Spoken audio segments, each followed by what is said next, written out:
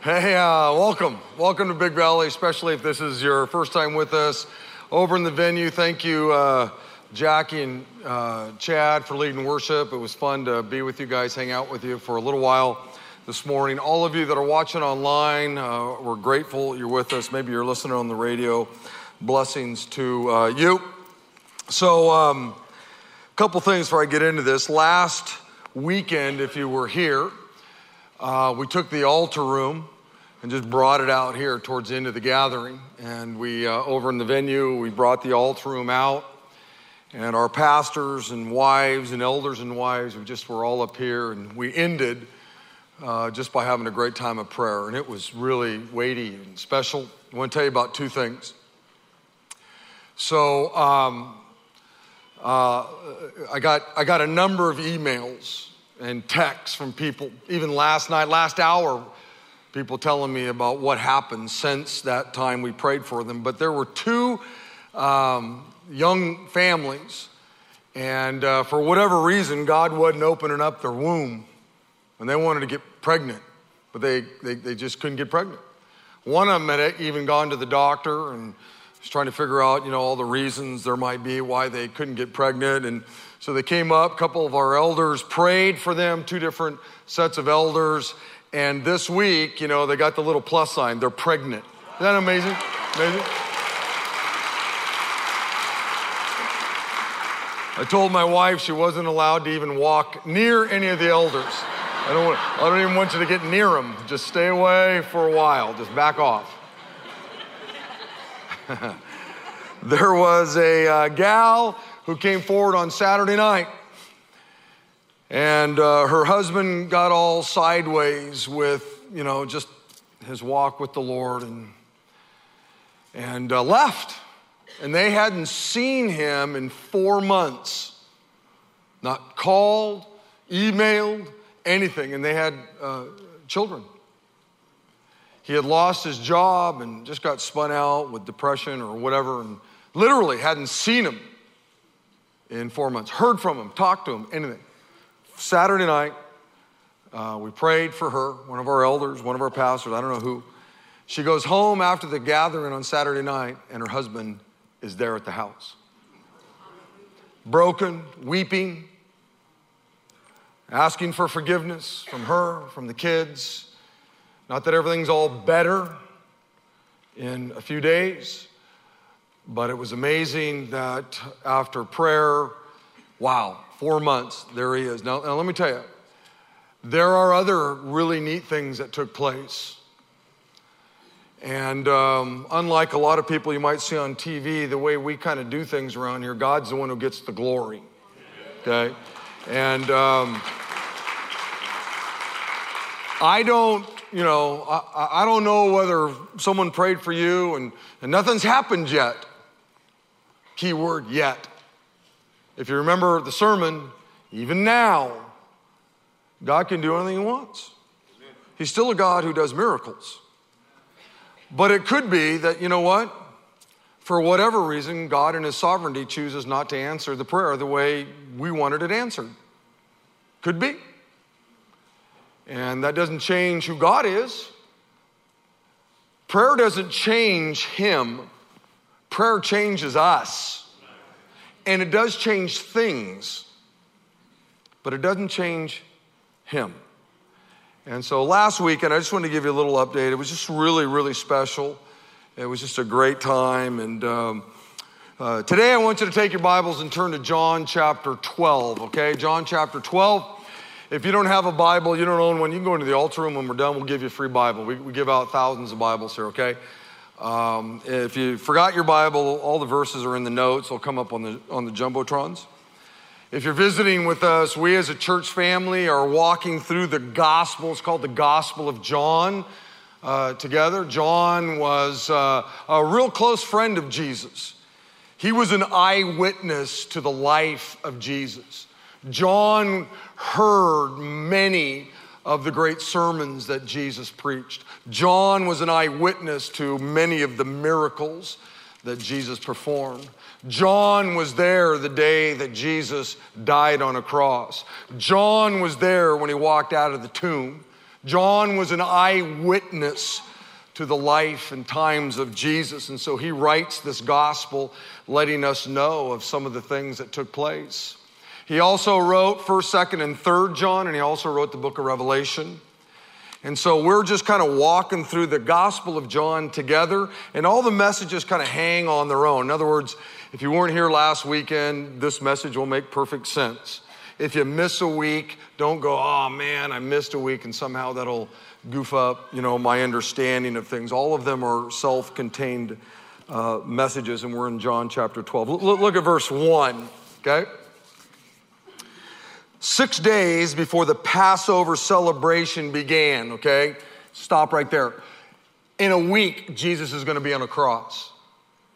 That's how close we are to him dying on a cross. Okay, it's real close. Jesus arrived in Bethany, the home of Lazarus, the man he had raised from the dead. Now they're not at the actual house of Lazarus. I'm just stopping for a second here. In Matthew's account of this, they're actually at a man's house named Simon. He was a leper. I'm going to read it in a little bit.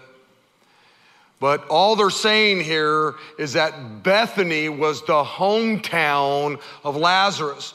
A lot of people out there, they'll look at the account in Matthew and they'll look at the account in John and they'll go, say there's a mistake in your Bible. They can't even get on the same page. They don't even know whose house it's in. So if they can't even agree on that, well, maybe the resurrection wasn't real, And all you have to do is have, about half a cell working and you can figure this out. He's not saying that they were in the house that Lazarus lived in. They're just saying Jesus arrived in Bethany, the home of Lazarus. Bethany was the home of Lazarus. Modesto is my home, right? That's all he's saying here. Look at verse 2. A dinner was prepared in Jesus' honor. Martha served, and Lazarus was among those who ate with him, reclined with him. Then Mary took a 12-ounce jar of expensive perfume made from the essence of nard, and she anointed Jesus' feet with it, wiping his feet with her hair. The house was filled with the fragrance. Let me stop there for a moment real quick. A number of years ago, I had bought some cologne, and it might come as a shock to some of you, but I can get impatient real easy. So I'm driving in the car, I got my knees steering, and I'm opening the box, and I thought it was one of these things where you just pull the lid thing off, and we're driving, I pulled the lid, and it popped the thing, and the bottle flew in the back, and bloop, bloop, bloop, and it's seeping into my leather, and it's now, permeating my carpet, and for about 4 months, maybe longer, every time I got in the car, it smelled like a perfume factory blew up in the back seat. It was just, whew. The fragrance lingered. Anytime anybody got in my car, if I was going to take them somewhere or whatever, and they hadn't been in my car, it took me 10 minutes to go, okay, I'm not a weirdo. Let me tell you what that smell is, okay? I don't have 1,000 of those little Christmas trees in my trunk, and it's, blowing through the deal. When I read that, I thought to myself, man, how long was it that Simon would get up every morning and smell that smell, and it reminded him of this incredible moment? I wonder how many times people came over to his home who, they weren't at the party, they didn't know what happened, but they would walk in and the smell would linger, and he would have the chance to tell the story.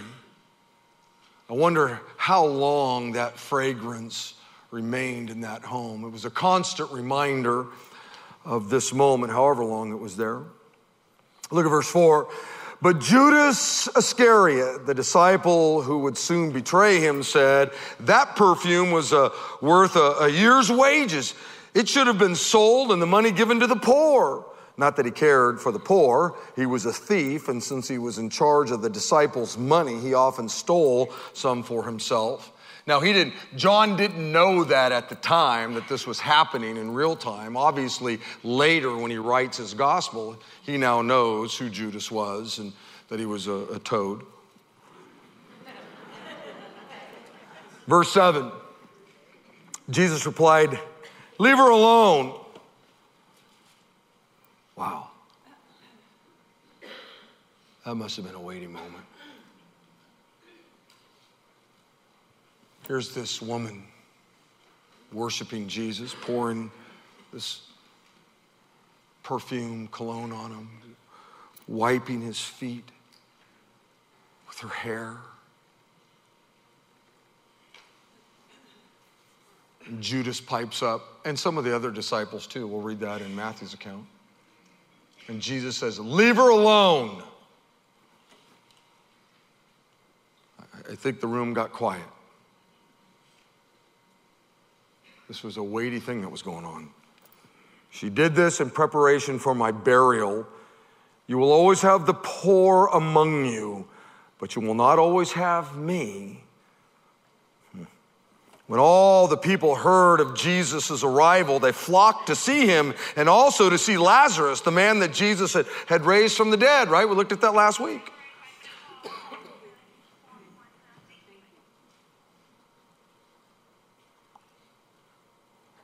Then the leading priests decided to kill Lazarus too.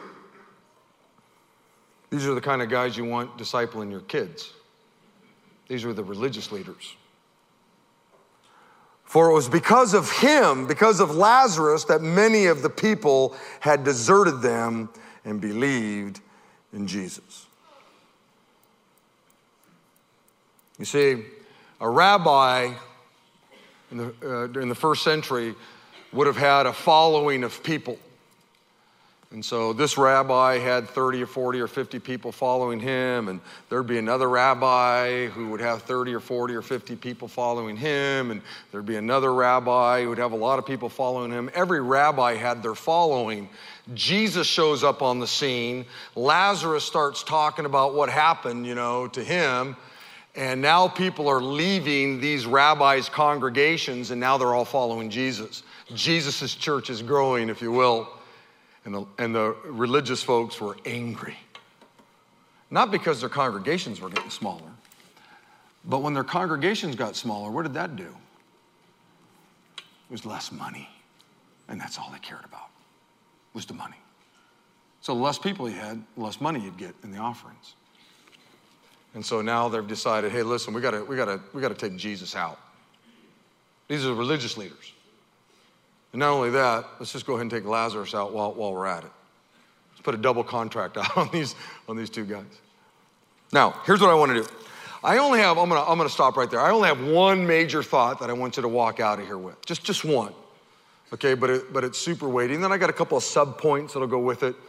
And then I think it'll lead us to a great time of taking our offering, okay? And here's the major point. The major point is worshiping King Jesus should be your primary concern in life. Worshiping Jesus is the number one goal or purpose of our lives if you're a follower of his. Look at verse 8, okay? Just look at verse 8 of our text. Jesus said, "You will always have the poor among you, but you will not always have me." Jesus wants us to care about the poor. You can't miss that in Scripture. Jesus isn't disparaging the poor. We are to care deeply about the poor, and we're a church that does, right? I mean, Good Sam out there, we help over 300 new families in our city every month. New families, 300 every month out at Good Sam. And the reason why we put so much juice and energy and money and stuff into our Good Sam ministry is because you can't miss the fact that Jesus wants us to care about the poor, okay? But worshiping him is far more important. It's your primary purpose in life. Look, here's the deal. There's a time for ministering to the poor and ministering to, the sick, or ministering to those that are in prison. There's a time to disciple new believers and baptize new believers. There's a time to minister to your family, your children, or whatever. There's a time for witnessing to the lost. But these are all secondary to worshiping Jesus or adoring Jesus or honoring Jesus. Jesus isn't, disparaging the poor in this phrase. That's not what he's saying. But what he's saying is this: hey guys, listen.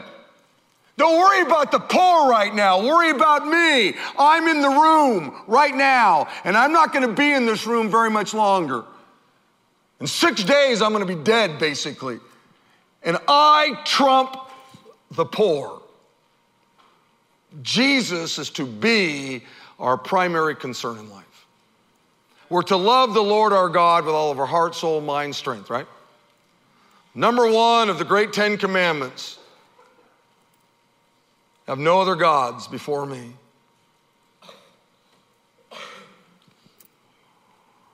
And I think in verse 2, we see a number of really neat ways, appropriate ways that we can express our worship to Jesus. Look at verse 2, okay? There was this dinner prepared in Jesus' honor. Martha served, and Lazarus was among those that ate with him. Then Mary took a 12-ounce jar of expensive perfume made from the essence of nard, and she anointed Jesus' feet with it, wiping his feet with her hair. The house was filled with the fragrance, right? So here's the deal. Martha served Jesus. Lazarus was fellowshipping with Jesus, and Mary poured some expensive perfume on Jesus. She gave Jesus a gift, if you will. These are all legitimate ways that we as human beings can express worship to God. These are all legitimate ways that we can express our love, our adoration to the Lord. Now, obviously, these three people all were worshiping Jesus in a different way. Obviously, most preachers are going to point to what Mary did. And we'll preach about what Mary did, that, she spills the thing and the hair and the whole bit. They emphasize that. I get it, and I'm going to get there. But all three of them are really wonderful ways that we as God's people can worship the Lord or keep him the primary focus on our lives. And I want to kind of break these down. So here's the subpoint 1, if you will. Martha worshiped King Jesus by serving him. That was her love language. Martha was always serving. She worshiped Jesus by serving Jesus. She was always, putting new spaghetti on his plate or filling up his, glass when it got empty. Many of us have read, it's a real good book called The 5 Love Languages by Gary Chapman. And one of them is Acts of Service. Mary, you could open up his book and there could be a picture of Mary, or Martha, I mean. Martha had the love language of serving. There are other places in the Bible where you see her serving. In fact, she even gets a bad rap in one of the little stories. I think it's unfair, but she loved to serve. That's how she worshiped the Lord. Serving is one of the great ways you express your love to God. In fact, here's the bottom line. You were created to serve. Listen to what Paul says in Ephesians chapter 2. He says, for we are God's workmanship.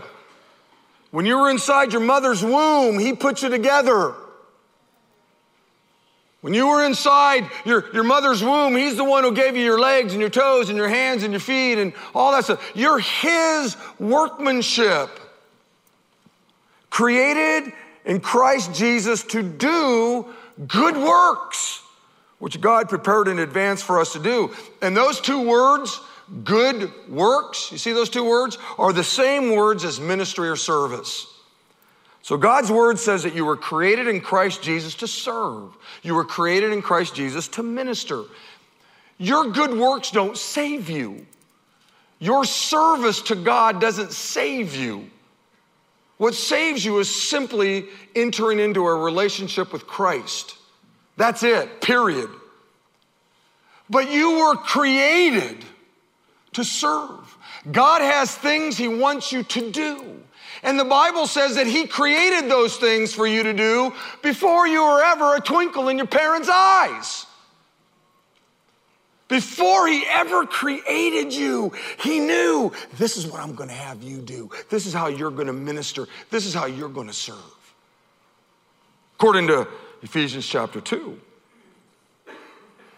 God says, Rick, I created you for ministry. Rick, I created you for service. I created you for good works.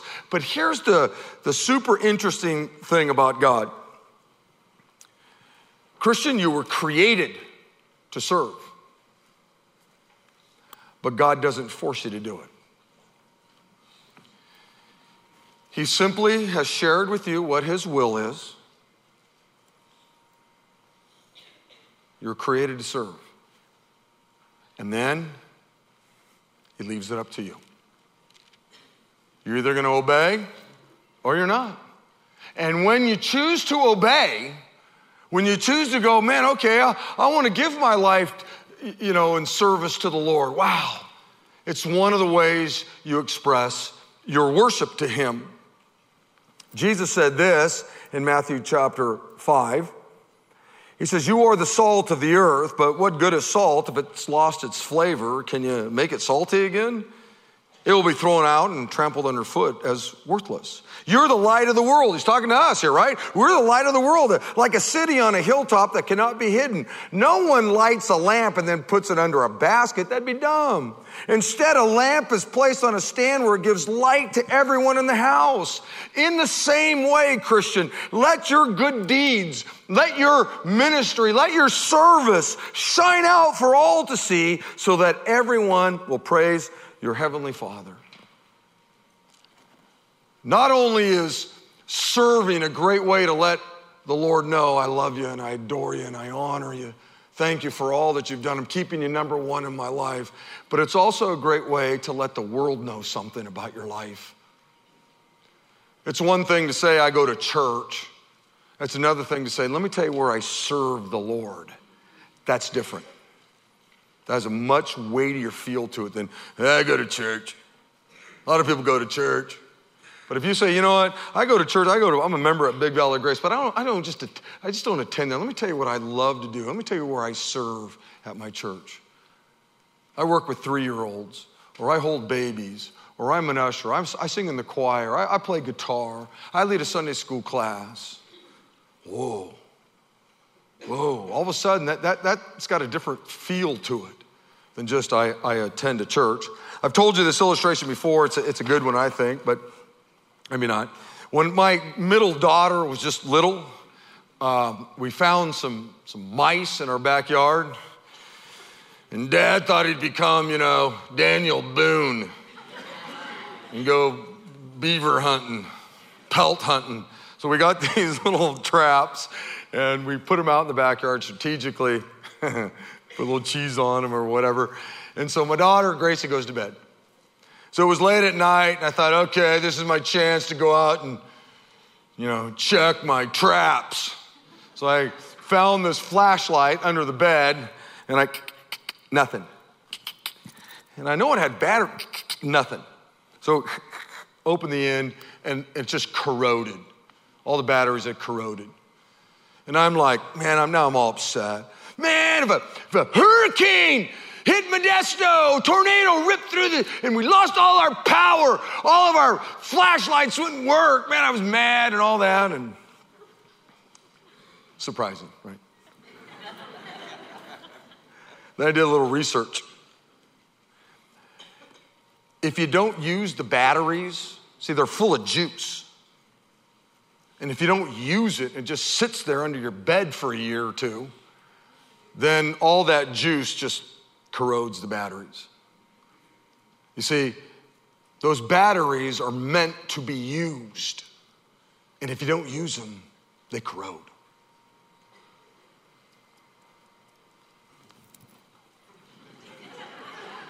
You were created to serve. God has given you, this power source to serve.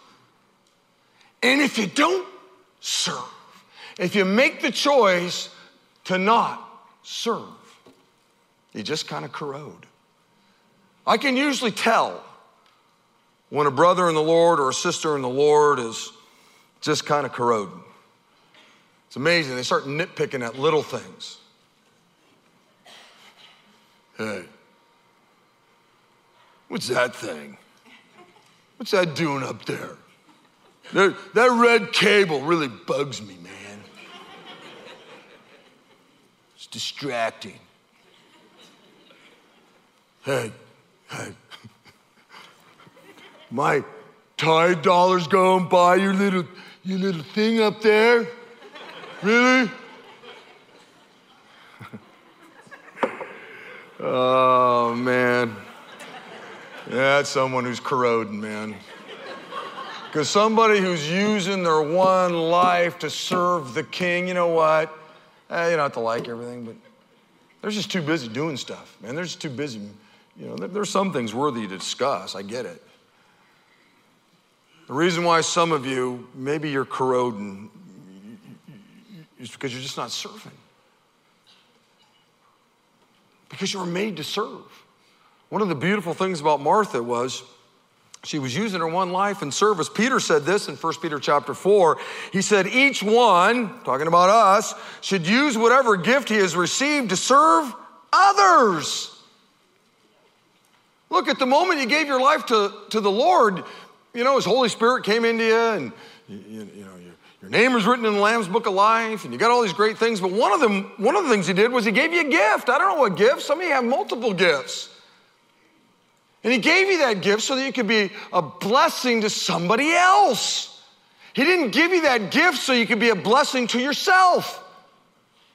None of the gifts were given out so that somehow it would be a blessing to you. It was given to you so that you could be a blessing to somebody else. Aren't you glad that these folks up here decided to use their gifts and lead us in singing and stuff? Aren't you glad that on Friday there's a whole bunch of people that gather in our lobby out there and they fold all these programs and put stuff in them, and so you can see what's happening at the church, discipleship opportunities, whatever all those things might be? Those of you that are watching online, aren't you thankful we got guys in here that, you know, are running the cameras so you can see? Maybe you're homesick and you couldn't make it today, but you can still worship with your family on the screen there. Aren't you glad that somebody's holding your baby right now so you can come in here and enjoy fellowship and singing and the proclamation of the word? You see, God gives us gifts to serve so we can be a blessing to one another. Now, why did God give us these gifts? Well, Paul nails it, goes a little deeper in 1 Corinthians chapter 12. He says, now to each one, the manifestation of the Spirit was given for the common good. In other words, these spiritual gifts were given to us for the purpose of helping each other out. For the common good. We're all a part of a family here. And if you know Christ as your Savior, you have a gift. You were created to serve and use that gift to be a blessing to others. Listen, when you use your spiritual gift, everybody wins. Just want you to know, the kingdom wins, Big Valley Grace wins, I win. Man, there are some of you that have a gift of encouragement. And whether it's Saturday night, 9 a.m., 11 o'clock, I show up here and it's like, you guys are like magnets. Like a tractor beam right onto me, and you're gonna spend a second encouraging me. And you walk away with a smile on your face. That was beautiful, thank you. Man, I'm the one who benefited because you used your gift, you see? And by the way, you win because you don't corrode when you use your gifts. But when you choose not to use your spiritual gifts, whether it be because you simply refuse not to use it or because you don't know what it is, I want you to know everybody loses. And you might be sitting out there right now going, man, I don't know where I'm supposed to serve. Let me give you just a thought, okay? When I first gave my life to Christ, here's what I did. I intuitively knew I was a part of a family and I needed to do something. I saw ushers walking around. I knew there were Sunday school classes. Everybody was doing stuff. And it was like, okay, I don't know what I'm supposed to do. So I went in and worked with children. I went into a second grade class. Hey, can I help? Okay. So I go in and I was going, oh, this ain't for me. And then, I didn't show up the next week. And then I thought, and no joke, I thought, well, maybe I could, babies, well, how hard could that be, So I went in with the babies. Their head was going all the way. I don't even think I made it the whole thing. I think I made it about 30 minutes and said, hey, look, I'm not good. And the ladies all went, yeah, you're right, get out. And it was like, all right. I just kind of bumbled my way around. And then I got into working with adolescents. And then it was like, hey, wait a minute, I think I found my spot. And there's nothing evil in going into a place and trying it out. And it doesn't work, it doesn't work. And then you go, what, I don't know. Hey, I think I'd like to run a camera. All right, go run the camera. And if, during the broadcast you lose focus and now the camera's over there, it's we'll get somebody else. It didn't work. You couldn't stay focused. I couldn't be a cameraman. I'd be pointing it on the back of your guys' heads, and I just couldn't sit still. I locked on to one guy. No way. Or you could call the church and say, hey, look, I don't know where I'm supposed to serve. Can you help me? And we'll help you. Sometimes it takes a little bit of time. Sometimes it doesn't. But just do something. Just figure out where you're going to be Martha at. Because it's a beautiful way to worship the Lord. Now, what was Lazarus doing? Okay, Lazarus worshiped King Jesus by fellowshipping with him. He's reclining at the table talking with Jesus. He was enjoying a meal with Jesus. By the way, I was wondering what they talked about. I have an idea. I got the feeling Lazarus leans over, and says, hey, Jesus, those 4 days, whoa! Remember, Lazarus was dead for 4 days. And Jesus went, I want you talking about it. Because it's interesting. Nothing's recorded from Lazarus about what happened, what it was like during those 4 days. Nothing. Now, I got the feeling, John, well, who wouldn't? John, hey, listen, Lazarus, you were dead 4 days. Yeah, can you give me a little, was there a big light? Well, God didn't want it recorded. There's only a handful of guys in the Bible that ever got a glimpse of heaven. Paul did, and God said, you're not to write about it.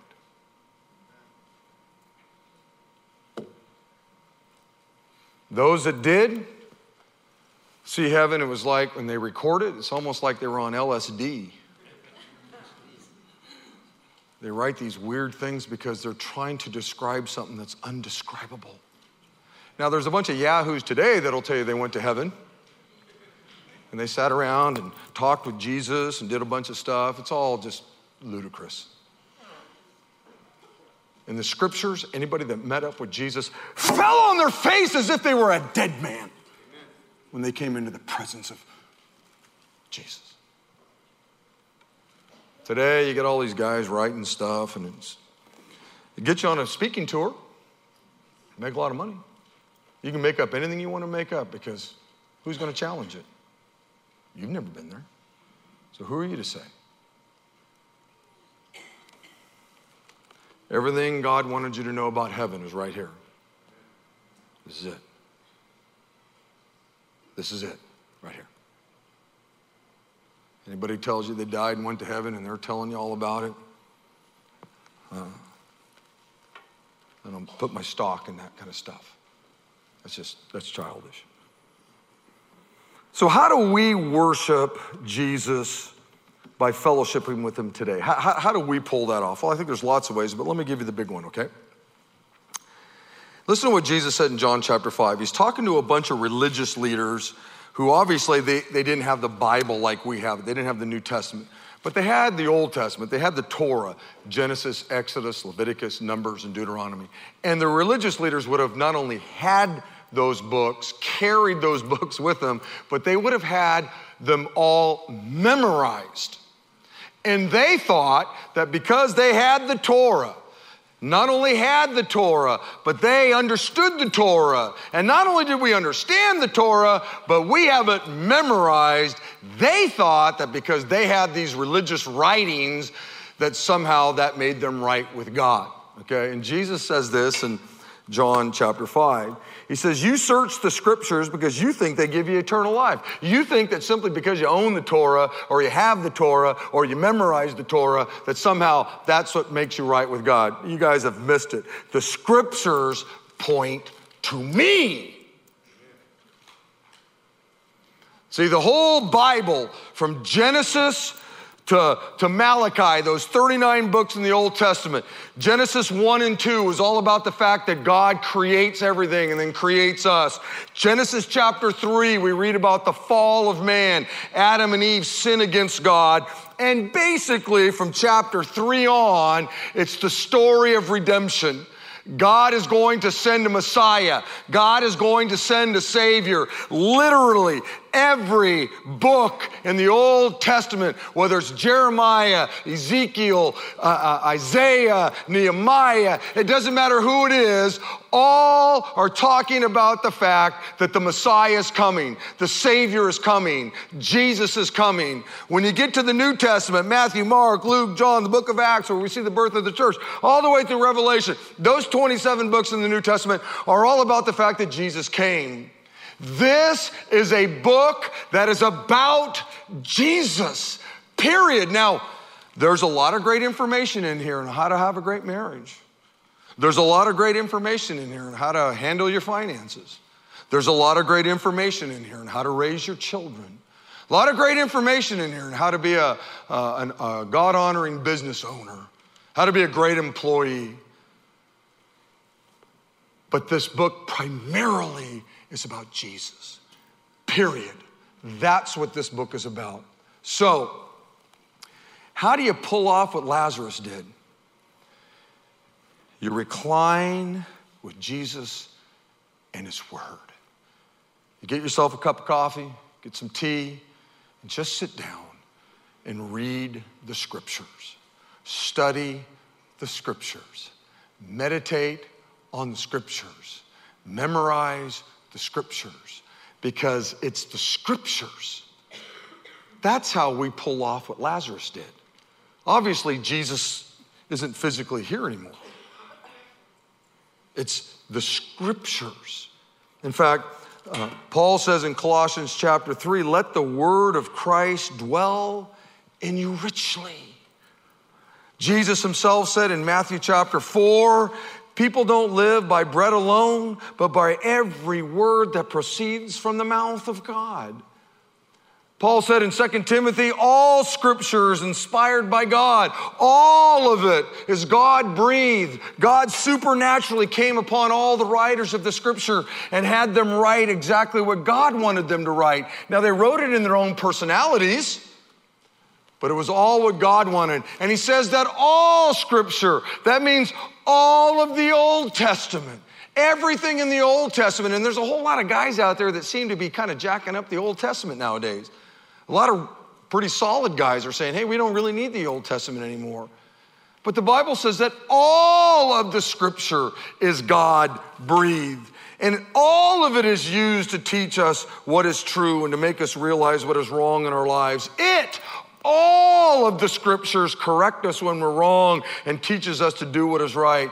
God uses it, all of it, from Genesis through Revelation, all of it to prepare and equip his people to do every good work. Here's the bottom line.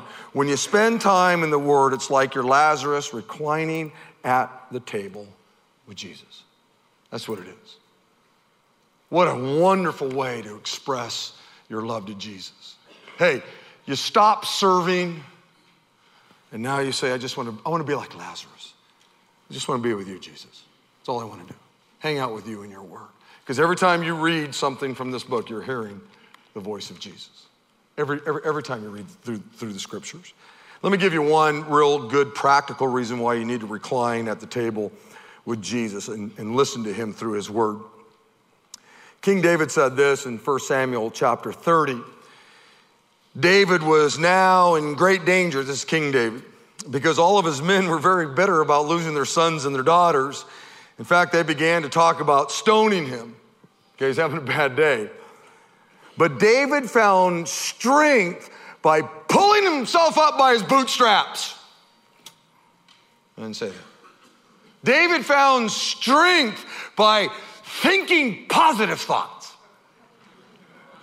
Now, I'm for thinking positive things. The opposite would be negative, but it didn't say that either. David found strength by reading Tony Robbins' new book. It doesn't say that either. He found strength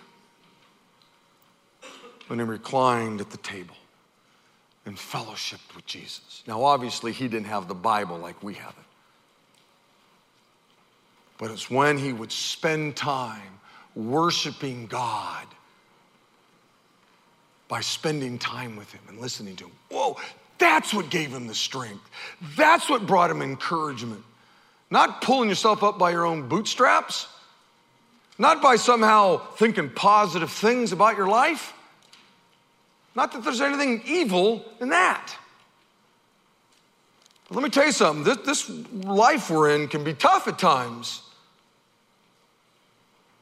You may not be able to, your spouse may not be around to give you some encouragement. Your friends may not be around to give you some encouragement. You may be in a place where, you know what, there isn't anybody except for the Lord. And he can give you strength. He can encourage you when those difficult moments come. So Martha served, Lazarus fellowshiped, and now we get to Mary, okay? Mary worshiped King Jesus by giving him a gift. And as I said earlier, this is what most preachers emphasize because what she did was just super cool, okay? In Matthew's gospel, he gives us a few extra details that John doesn't. Matthew chapter 26 says this. Meanwhile, while Jesus was in Bethany at the home of Simon, a man who had previously had leprosy, while he was eating, a woman came in with a beautiful alabaster jar of expensive perfume and poured it over his head. The disciples, not just Judas Iscariot, there were multiple disciples. They were indignant when they saw this. What a waste, they said. It could have been sold for a high price and the money given to the poor. But Jesus, aware of this, replied, why criticize this woman for doing such a good thing to me? You will always have the poor among you, but you will not always have me. She has poured this perfume on me to prepare my body for burial. I tell you the truth, and here we go. Here's fulfilled prophecy happening right now. I tell you the truth, wherever the good news is preached throughout the world, this woman's deed will be remembered and discussed.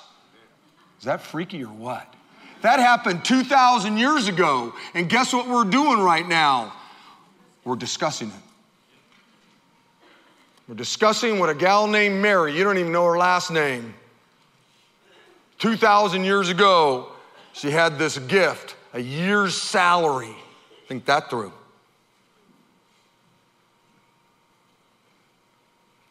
And here she is.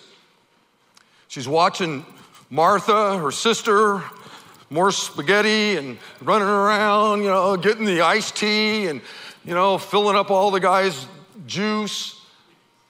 And she's watching this all go down. She sees Lazarus there thinking, whoa, man, he was dead and Jesus raised him from the dead. There's Simon. She knew Simon was a leper. Now he's healed. And she's just taking this all in. And she can't stand it. I don't think this was planned. I don't think she went, there's a party at Simon the leper's house. Okay, I think I'll take my alabaster jar of stuff. And this was unplanned.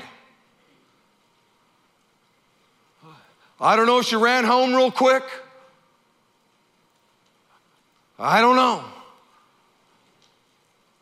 But all of a sudden, she can't stand it. And while this conversation is going on around the table, it was probably just men. She walks over and pours this perfume over his head, and it's running down his legs, and it gets to his feet. And then she undoes her hair, and in that culture, that was a no-no.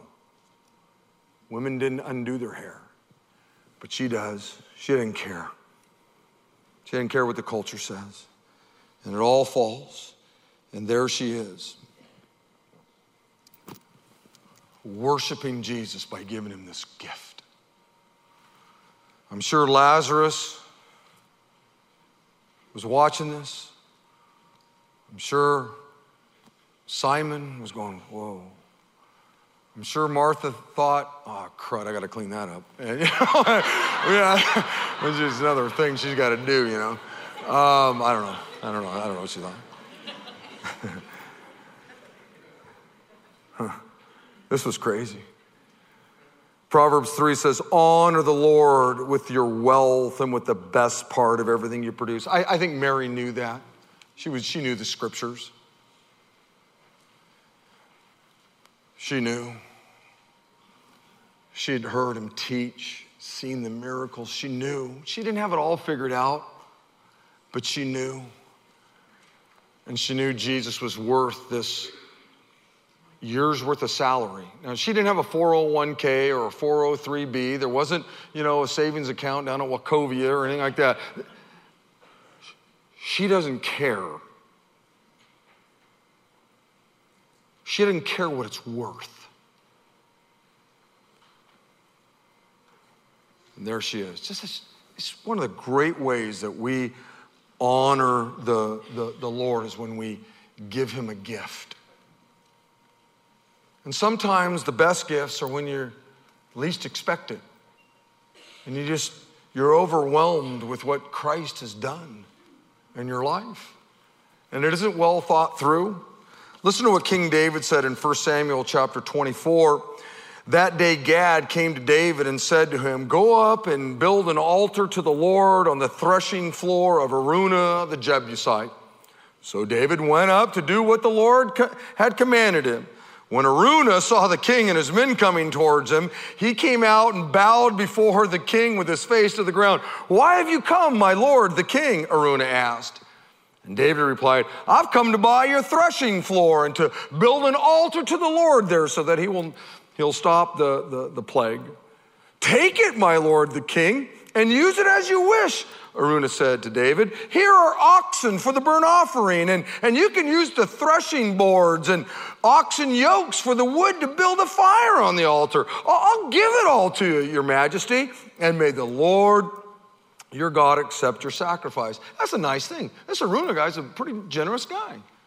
He says, hey, look, man, I'm with the king. I'll just give it to you. You can have the threshing floor. I'll give you all the wood I'll give you the ox. Just take it. And that was a nice gesture. But the king replied to Araunah, no, I insist on buying it, for I will not present burnt offerings to the Lord my God that have cost me nothing. In other words, he understood that when you bring a gift to the Lord, there ought to be a sacrifice behind it. If you give me $5 and I put it in the basket, what sacrifice is that to me? The sacrifice would have all been Araunah. Kind thing. But David understood this idea that, wait a minute, look, I'm not going to take something from you and offer it to the Lord. I want to pay for this. I want to be a part of this. Jesus said, wherever your treasure is, there the desires of your heart will be also. Obviously, Mary has a year's worth of this nard. Is there any question where her heart was? A year's salary. So here's what we're going to do. I'm going to ask the band to come out, and we've got some baskets up here. There's baskets up over in the venue. And I'm going to ask you, whether you're up in the balconies, mezzanine, wherever, just come forward and bring your wife with you or your husband with you or your kids with you, just come as a family and bring a gift. And you might be thinking, well, I get paid on the 15th. I'm not. You can bring something, can't you? Maybe this is just one of those moments that's just unplanned. And it's not going to be your regular offering. I get it, but you know what? I'm going to come forward. I'm going to give a gift. I'm going to worship the Lord. And when I come forward with my wife or my husband or my kids, I'm going to make this a moment as we sing this song that I just recommit myself to you. Maybe somehow worshiping the King has not been your primary focus this week. What a great moment as we just follow the example of Mary. People have been serving around here all day. We've been doing exactly what Lazarus did. We've been in the Word, relaxing, reclining with Jesus and His Word. And now we're just going to do what Mary did. And during the song, come and bring your gift. Over in the venue, just go forward, bring your gift. And then go back and stand. And then I'll pray. I got one last little thought. And so just enjoy this song and worship. And we got plenty of time. Father, thank you, Lord, for this moment where we get to worship you by bringing our gifts. May there be great joy in your house now. And I pray this in your name. Amen. And you guys just keep coming forward. This is way more important than whatever I'm going to say. Just keep coming forward and bring your gifts to the Lord. But as you're standing there over in the venue, got one last little thought for you to think about. Martha served Jesus. Lazarus fellowshiped with Jesus, listened to Jesus. And Mary gave to Jesus. And as I said, these are all great expressions of worship. But I do want you to understand something, Christian. Worshiping King Jesus can be hazardous to your health.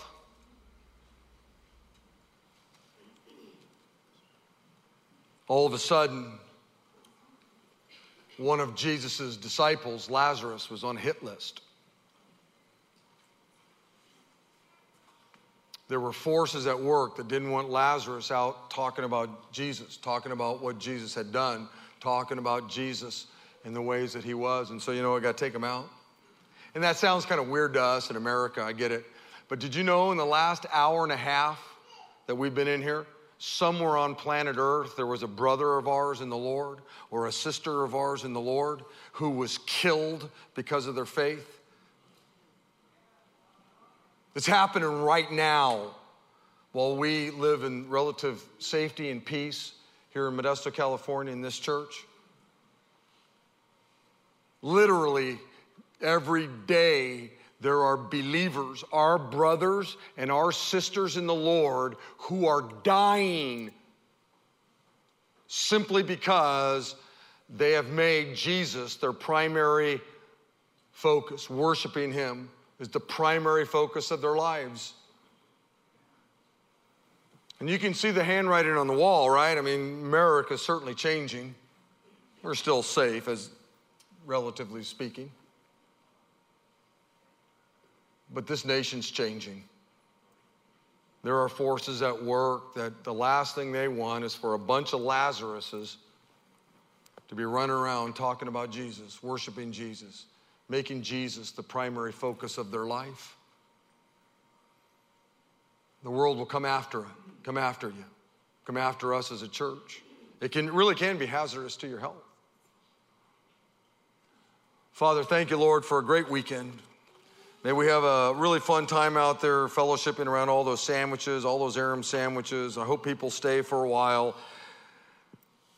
Father, you're good to us. You're really good. Thank you, thank you, thank you. And I pray this in your name. And all of God's people said, amen. Hey, live for Christ, okay?